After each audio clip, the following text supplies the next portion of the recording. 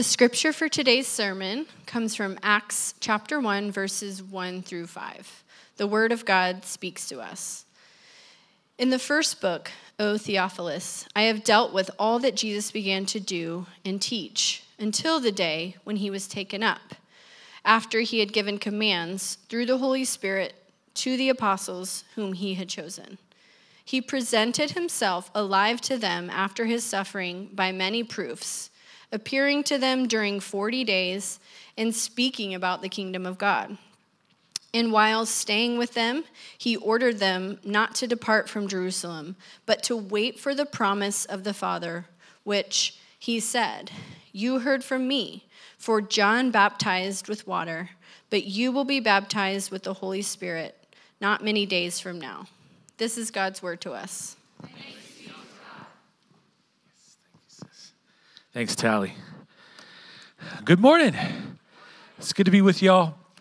If I haven't got a chance to meet you yet, my name is Dave. I'm one of the pastors here at Frontline Edmond, and I'm really happy to be, as JJ reminded us so well, not just celebrating the resurrection last week, but continuing to celebrate the reality that Jesus is just as much alive today as he was last week on Easter Sunday. So we gather to celebrate that, look to his word. So I want to pray for you, you pray for me, and then we will dive into this text and others. And so let's pray for one another, with one another. Heavenly Father, our song is my prayer. We need the Father heart of God. We need to see Jesus. We need the beauty and the wonder and the glory of the Son. And we need the presence of the Holy Spirit. So we come before you, triune God, and we pray that the beauty of the gospel would strike our hearts once again this morning as we looked as to what it means to be the church and how we're called to be empowered. And I pray, as we always pray, that in a real way, I would get out of the way and point to you, Jesus, and serve my friends and being able to see the wonder, Jesus, of who you are and what you've done and what that means for each and every one of us. And we pray that, Jesus, in your name, God's people said, amen. This morning, I was thinking about a conversation that Anna, my wife, and I had a couple weeks ago, I think, and I don't know if you remember this, but I was lamenting about my smartphone.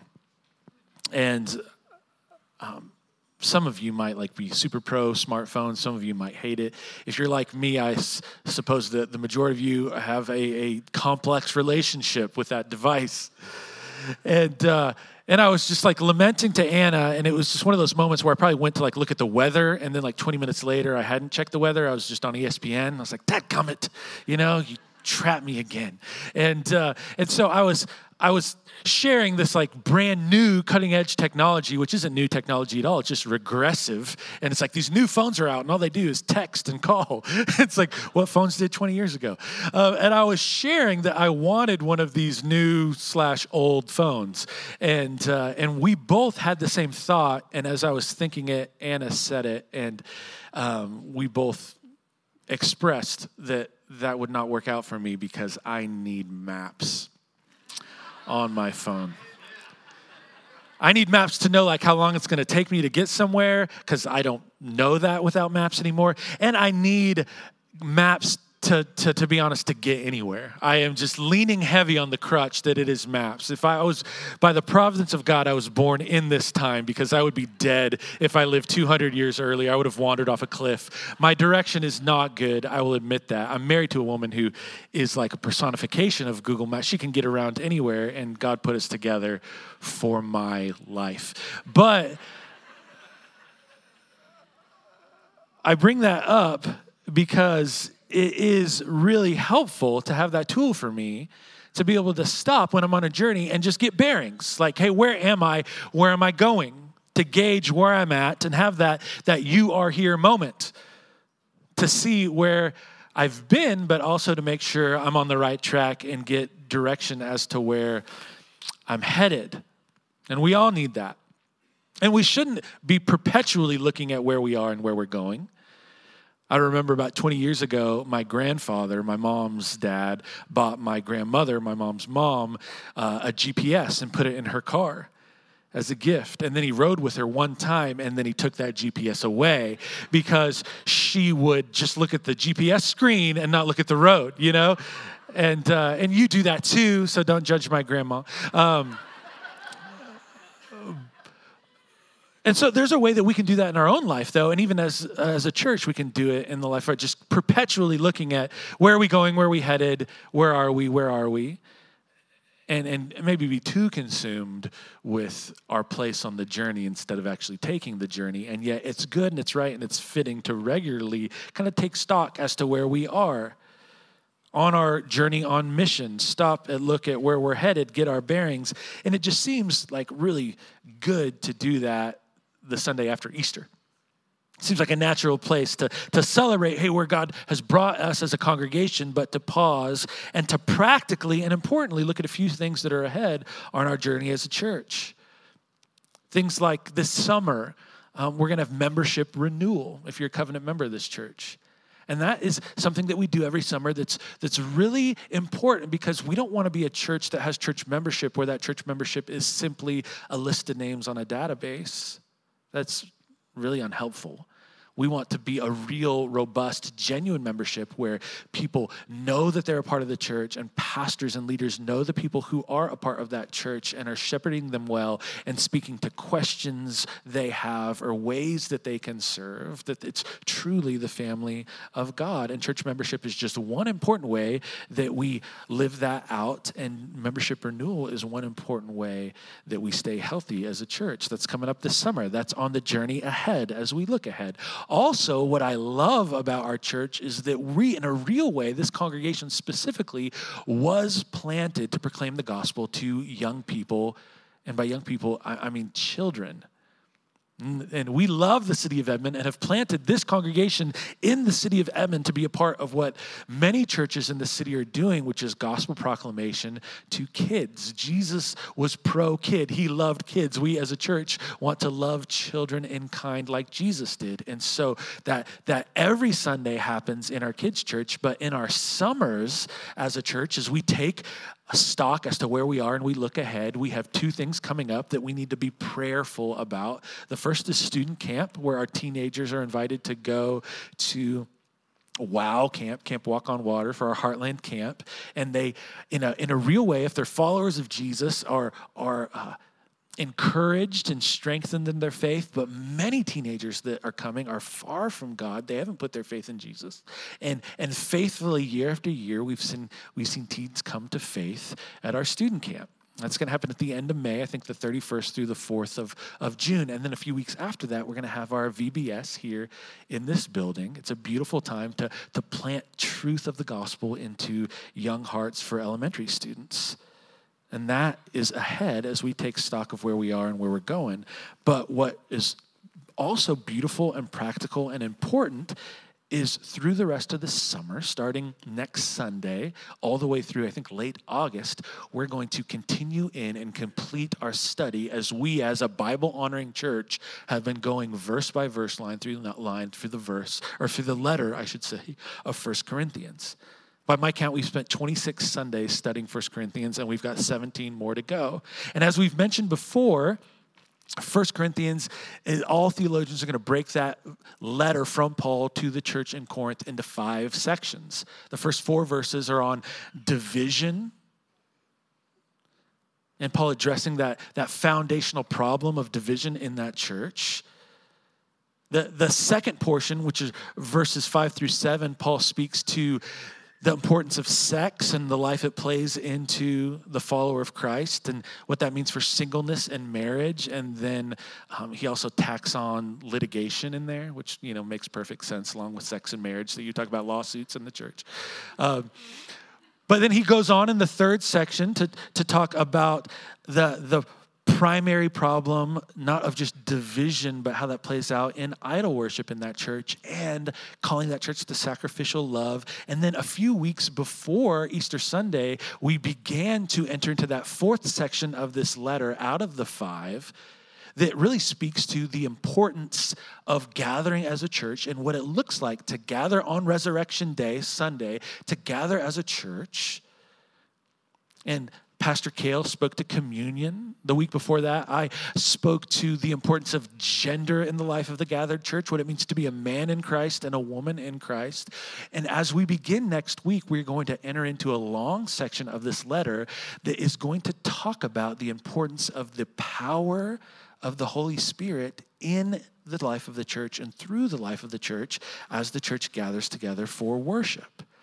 After that, we're going to get into the final section where Paul speaks to the beauty and the significance of the resurrection. This summer is going to be like Easter Sunday for week after week after week. It's going to be beautiful as we look at the power and the beauty of the resurrection. But before that, we're going to work our way through 1 Corinthians 12 and 13 and 14 to talk about the gifts of the Holy Spirit in the life of the church. And when we think of the Holy Spirit and the church, that's often the first place we go in our minds and our hearts is to these chapters to talk about the gifts of the Spirit. But I thought it would be fitting today as we pause and just take stock as to where we are before we go to the gifts of the Spirit, which are important and we will spend time talking about. I just want to talk about the nature and the beauty of the relationship between God the Spirit and the church. And so to do that first, I want us to look at how Jesus was empowered by the Holy Spirit.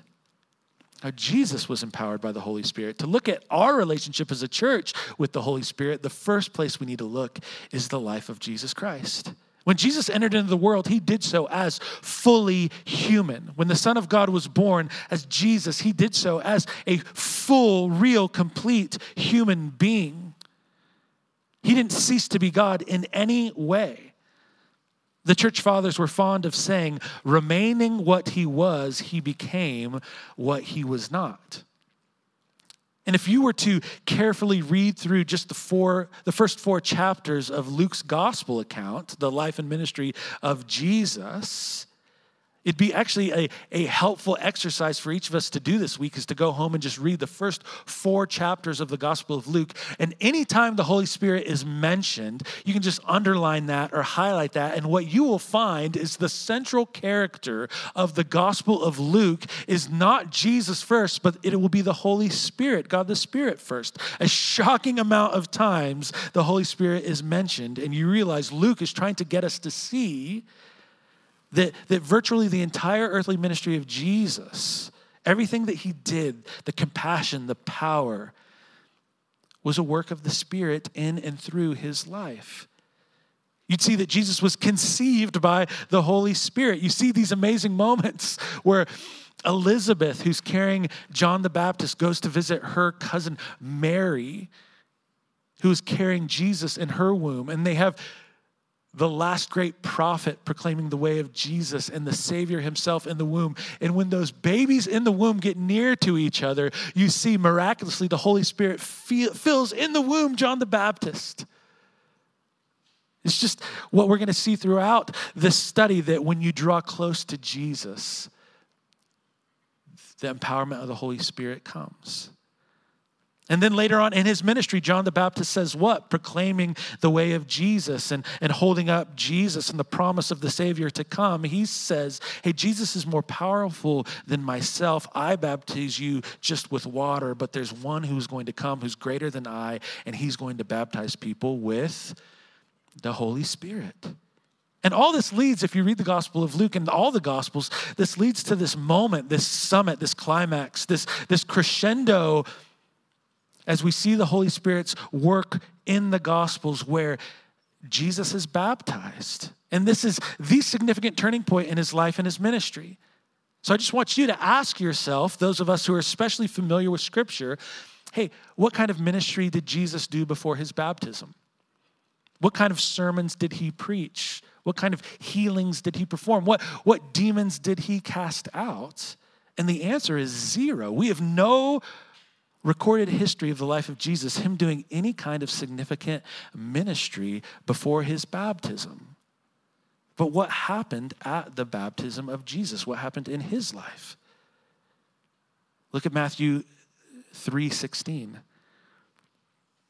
And when Jesus was baptized, immediately he went up from the water, and behold, the heavens were opened to him, and he saw the Spirit of God descending like a dove and coming to rest on him. So when Jesus comes out of the water, the Gospel of Matthew tells us, Matthew writes for us that the Holy Spirit comes and rests on Jesus. And it's from that moment on that we see Jesus kicking off his ministry empowered by the presence of the Holy Spirit in his life, the Son of God himself. Scripture tells us in Luke chapter 4, verse 1, then Jesus, full of the Holy Spirit, returned from the Jordan and was led by the Spirit into the wilderness. And so when we see Jesus coming face to face with Satan himself and Satan tempting Jesus and Jesus responding with the word of God and conquering that temptation, we're seeing he's doing that empowered by the Spirit of God. And then what happens after that, we read it again later on in Luke chapter 4, starting in verse 14. Luke tells us, and Jesus returned in the power of the Spirit to Galilee. And a report about him went out through all the surrounding country, and he taught in their synagogues, being glorified by all. And when he came to Nazareth, where he had been brought up, as was his custom, he went to the synagogue on the Sabbath day and stood up to read. And the scroll of the prophet Isaiah was given to him. He unrolled the scroll and found the place where it was written. And then Jesus reads a portion from Isaiah 61. And what does he say about himself? The Spirit of the Lord is upon me. The Spirit of the Lord is upon me because he's anointed me to proclaim good news to the poor. He has sent me to proclaim liberty to the captives and recovering of sight to the blind, to set liberty to those who are oppressed, to proclaim the year of the Lord's favor. And he rolled up the scroll. He gave it back to the attendant, sat down. All eyes were on him in the synagogue. And he says this in verse 21, today this scripture has been fulfilled in your hearing. Every wondrous thing, every impactful thing, every significant thing that Jesus did, the miracles, the raising of the dead, the casting out of demons, the compassion where he moved towards others and to the outcast, he seeks and saves and chases them down and transforms their life by God's grace. Luke's gospel tells us he didn't just do those things merely because he was the Son of God. Luke's gospel tells us that Jesus went about that ministry empowered by the Holy Spirit. And there's an easy way for us to have bad theology where we view Jesus Christ as kind of like a Clark Kent Superman figure, right? He looks normal. He looks like an average guy, but deep down, he's a powerful being from another planet who's just in disguise. He's not like us. He's not really human. But that's profoundly bad theology. Scripture teaches us that Jesus was fully God and fully man, and yet the scriptures also teach us that his entire earthly life and ministry was lived out, his humanity, empowered by the Spirit of God. Sam Storms, he puts it this way. Speaking of Jesus, Pastor Storm says, he voluntarily chose not to exercise the prerogatives and power of deity, opting instead to depend on the empowering ministry of the Holy Spirit. And Jesus did that for us. That brings us to the second thing we need to see.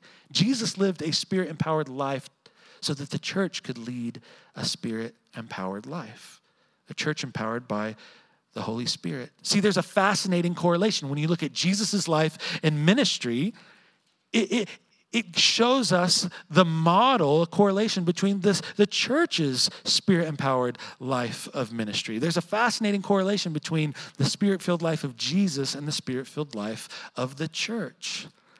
At the very end of Luke's gospel, we see the resurrected Jesus. He's standing before his disciples. He's sending them. He's commissioning them to go out into the world with the good news of the gospel, proclaiming who he is and what he's done and calling people to follow him by faith. But before he sends them out, what does he do? He tells them to do nothing first, but to wait. And what does he tell them to wait for? Who does he tell them to wait for? Luke 24. Picking up in verse 48, Jesus says, you are witnesses of these things. And behold, I am sending the promise of my Father upon you, but stay in the city until you are clothed with power from on high. And then we see again in Acts 1, as Tally read, and while staying with them, he ordered them not to depart from Jerusalem, but to wait for the promise of the Father, which he said, you heard from me, for John baptized with water, but you will be baptized with the Holy Spirit not many days from now.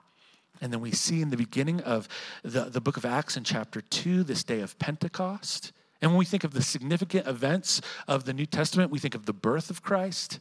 We think of the death of Christ. We think of the resurrection of Christ, which is all good. We need to celebrate Easter and Good Friday and Christmas.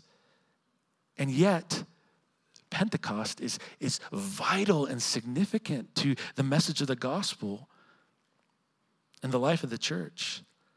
Acts 2, verse 1, when the day of Pentecost arrived, they were all together in one place, and suddenly there came from heaven a sound like a mighty rushing wind. It filled the entire house where they were sitting, and divided tongues as of fire appeared to them and rested on each of them. And verse 4, and they were filled with the Holy Spirit and began to speak in other tongues as the Spirit gave them utterance.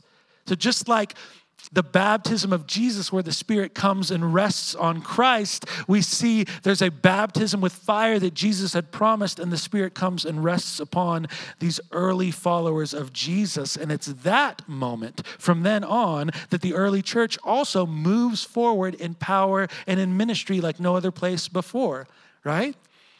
The disciples, before this empowerment of the Holy Spirit, they were cowardly and confused and saying the wrong things and doing the wrong things. But after this baptism of the Holy Spirit, this empowering Spirit in their life, they dramatically changed. From this point forward, you see the apostles like Peter and John and other leaders in the church and just members of the church like Philip or Stephen. They're doing things just like Jesus did, empowered by the Spirit, just like Jesus was. They're healing the sick. They have compassion for the lost. They're casting out demons. They're proclaiming truth in power. And as significant as Easter is, the resurrection of Jesus is so significant, but it was not the only thing that empowered these disciples in boldness, authority, and fueled their ministry. They were empowered by the presence and work of the Holy Spirit in their life. And from this point onward, the church steps into this unique period of redemptive history that we now still live in, and it's the age of the Spirit.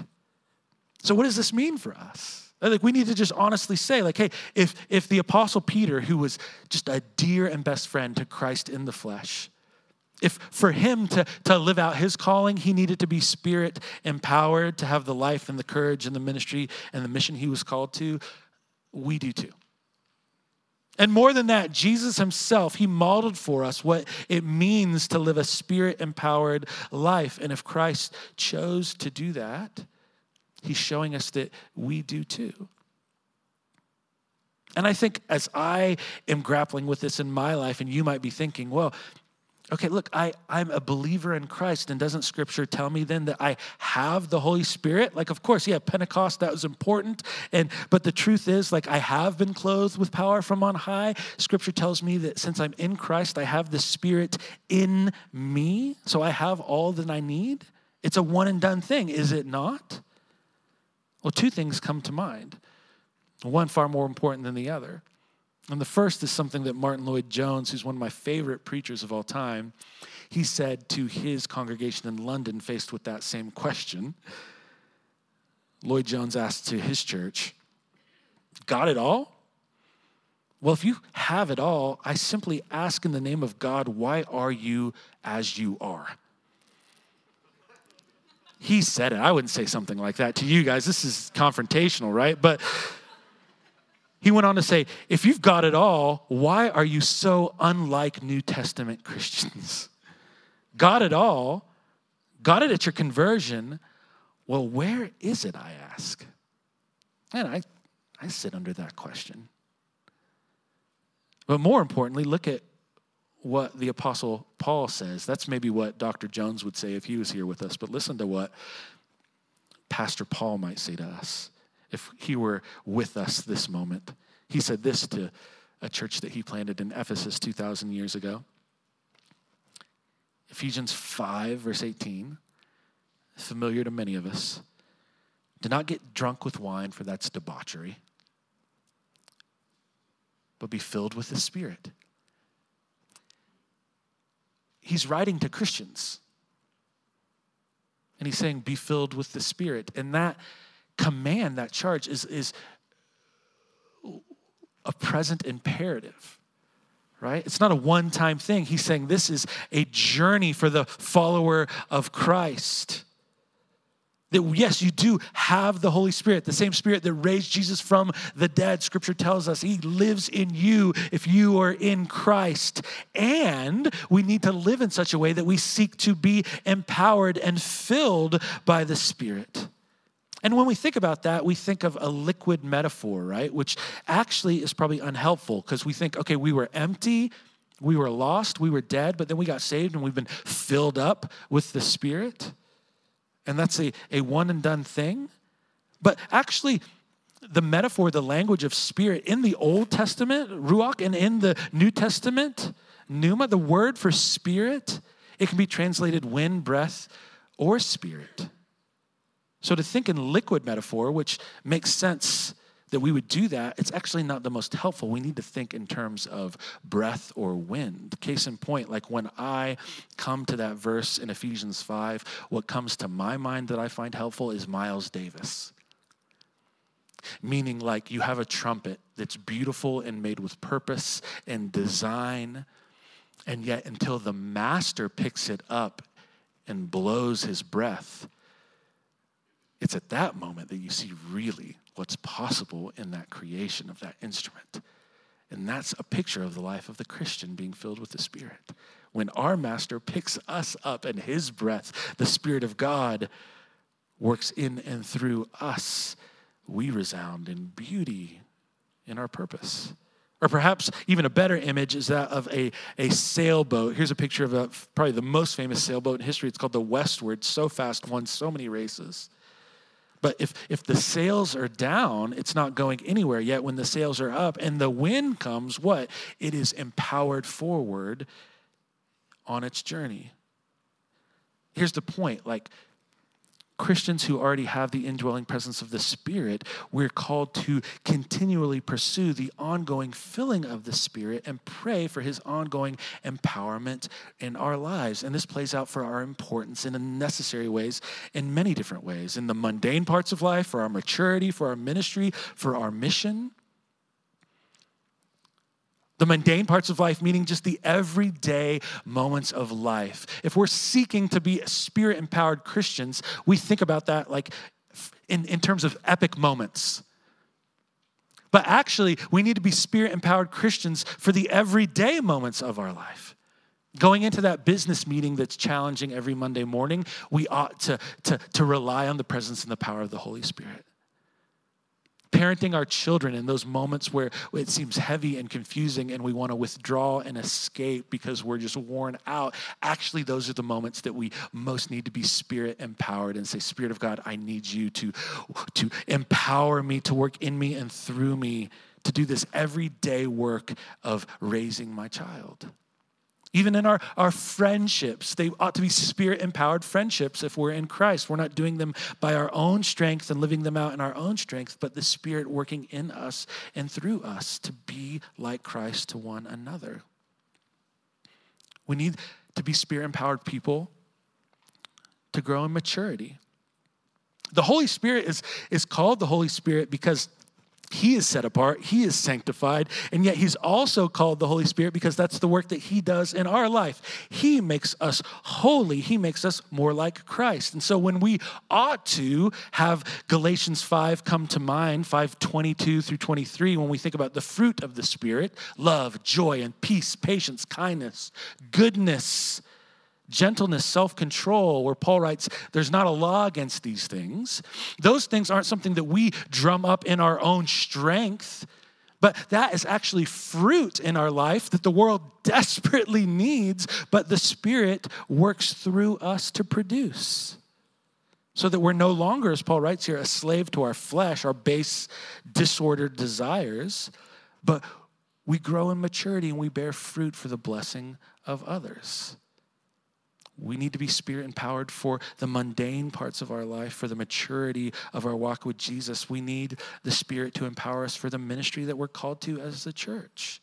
As we're going to see in the coming weeks, as we look at 1 Corinthians 12 through 14, it tells us that the Holy Spirit empowers us with gifts to minister to one another as the body of Christ, that we're all different parts but unified together, and the Spirit works through us for the common good and the glory of God. And he uses this analogy, Paul, to describe one body with many members, and the Spirit fills us with love and concern and that type of unity for one another. So when somebody is hurting or sick, we have love just like a hand cares for a hurting shoulder, and we seek to serve one another. And we see somebody desperate or depressed, that we move towards them in love. When one part of the body is hurting, all the body cares. When something's out of order, the part of the body that's gifted to bring order comes and brings leadership or organization.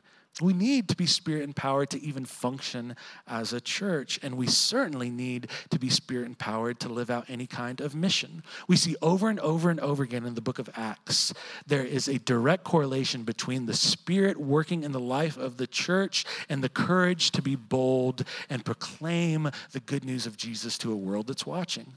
The Spirit always leads the church to reach out to the lost and the lonely and those far from God with truth and love.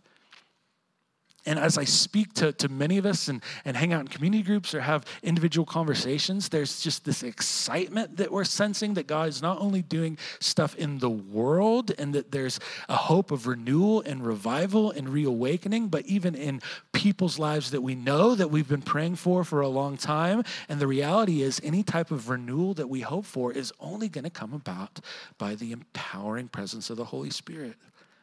John Stott puts it this way in his book, The Message of Acts.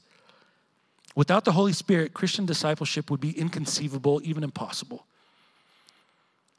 There can be no life without the life giver, no understanding without the Spirit of truth, no fellowship without receiving the unity of the Spirit, no Christ-likeness of character apart from his fruit, and no effective witness without his power. As a body without breath is a corpse, so the church without the Spirit is dead.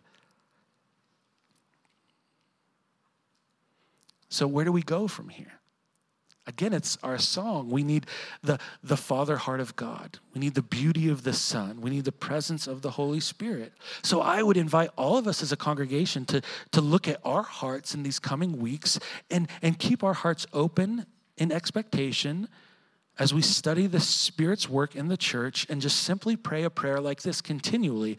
God, as we study the work of the Spirit in the life of the church, help me know what's true. And help me, as Jesus prayed, pray your kingdom come, your will be done as it relates to the work of the Spirit in my life and in my church's life. And we would remember the goodness of the Father. So we get sometimes, some of us, because of our background and hurts and ways that we've seen the relationship and gifts of the Spirit just, botched by churches, we can be apprehensive or even scared. And I'm there in many ways. But let's look to the words of Jesus, remembering the goodness of our Father. Luke 11, verse 13. It requires some good background music. It's such a good verse. Listen to what Jesus said. If you then who are evil know how to give good gifts to your children, how much more will the Heavenly Father give the Holy Spirit to those who ask? I think I'm a pretty good dad. And when my kids come to me and ask for a piece of bread, I don't give them a stone. When they come to me and they ask for a piece of fish, which I don't think they've ever done, but if they did, I would not give them a snake. That's what Jesus says in this verse. And he's like, so you think you're a pretty good dad, but you're not. You're born a sinner. You're evil compared to the beauty and the perfection and the wonder and the strength of the Heavenly Father. And so imagine the ultimate good dad who never lets us down, who always knows what we need more than we know what we need. When we ask him for something, is he not going to give us good gifts? And Jesus is using that illustration, that truth, painting that picture of our Heavenly Father to say, hey, your Heavenly Father desires to give you the Holy Spirit.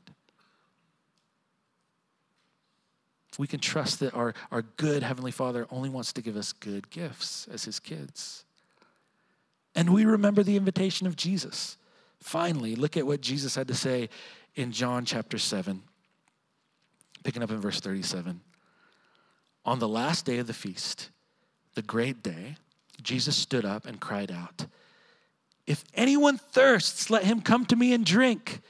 Whoever believes in me, as Scripture has said, out of his heart flows rivers of living water." That's epic. What does that mean? Out of his heart, if we believe in Jesus, if we come to Jesus, out of our heart flows living water, life-giving power.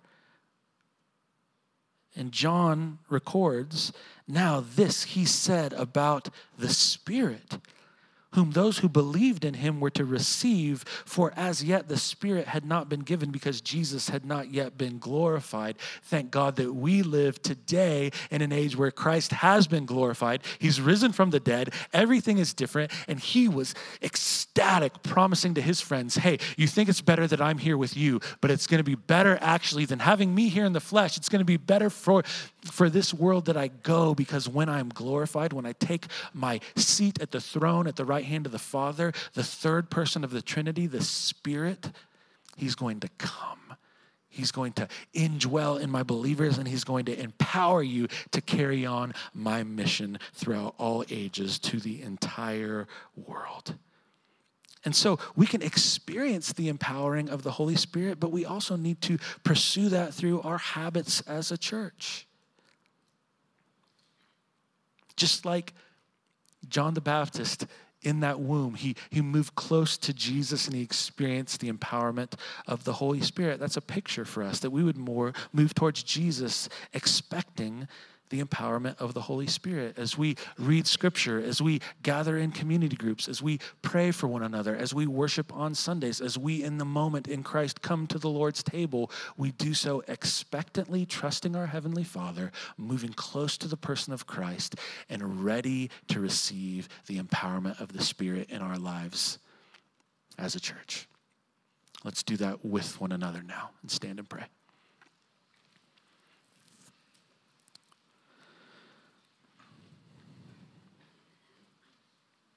Heavenly Father, we thank you that you are a good Father who we can trust, who always gives us good gifts. And so in the everyday, mundane, ordinary of life, you care. In our maturity, in our growth, as we seek to be men and women who continually look more and more like Jesus, that's a work that you're doing in us. For our ministry to love people, to serve one another as the body of Christ, we depend on you for that. And to be a people that hope at all to push back darkness, that's your work in and through us. And so for all of these things, we ask our good Father to give us what we need, and that is God the Spirit at work in our lives, through our lives. That we would resound out in love, that we would be blown forward in mission, taking us where we need to go by the power of the Spirit. So Holy Spirit, we repent for ways that we've had our hearts and eyes closed to your work in our lives. And we ask that you would help us have soft hearts to be led where you want to take us, and to work in us and through us for the glory of Jesus and for our thriving, for our flourishing. We pray this, Jesus, in your name, God's people said.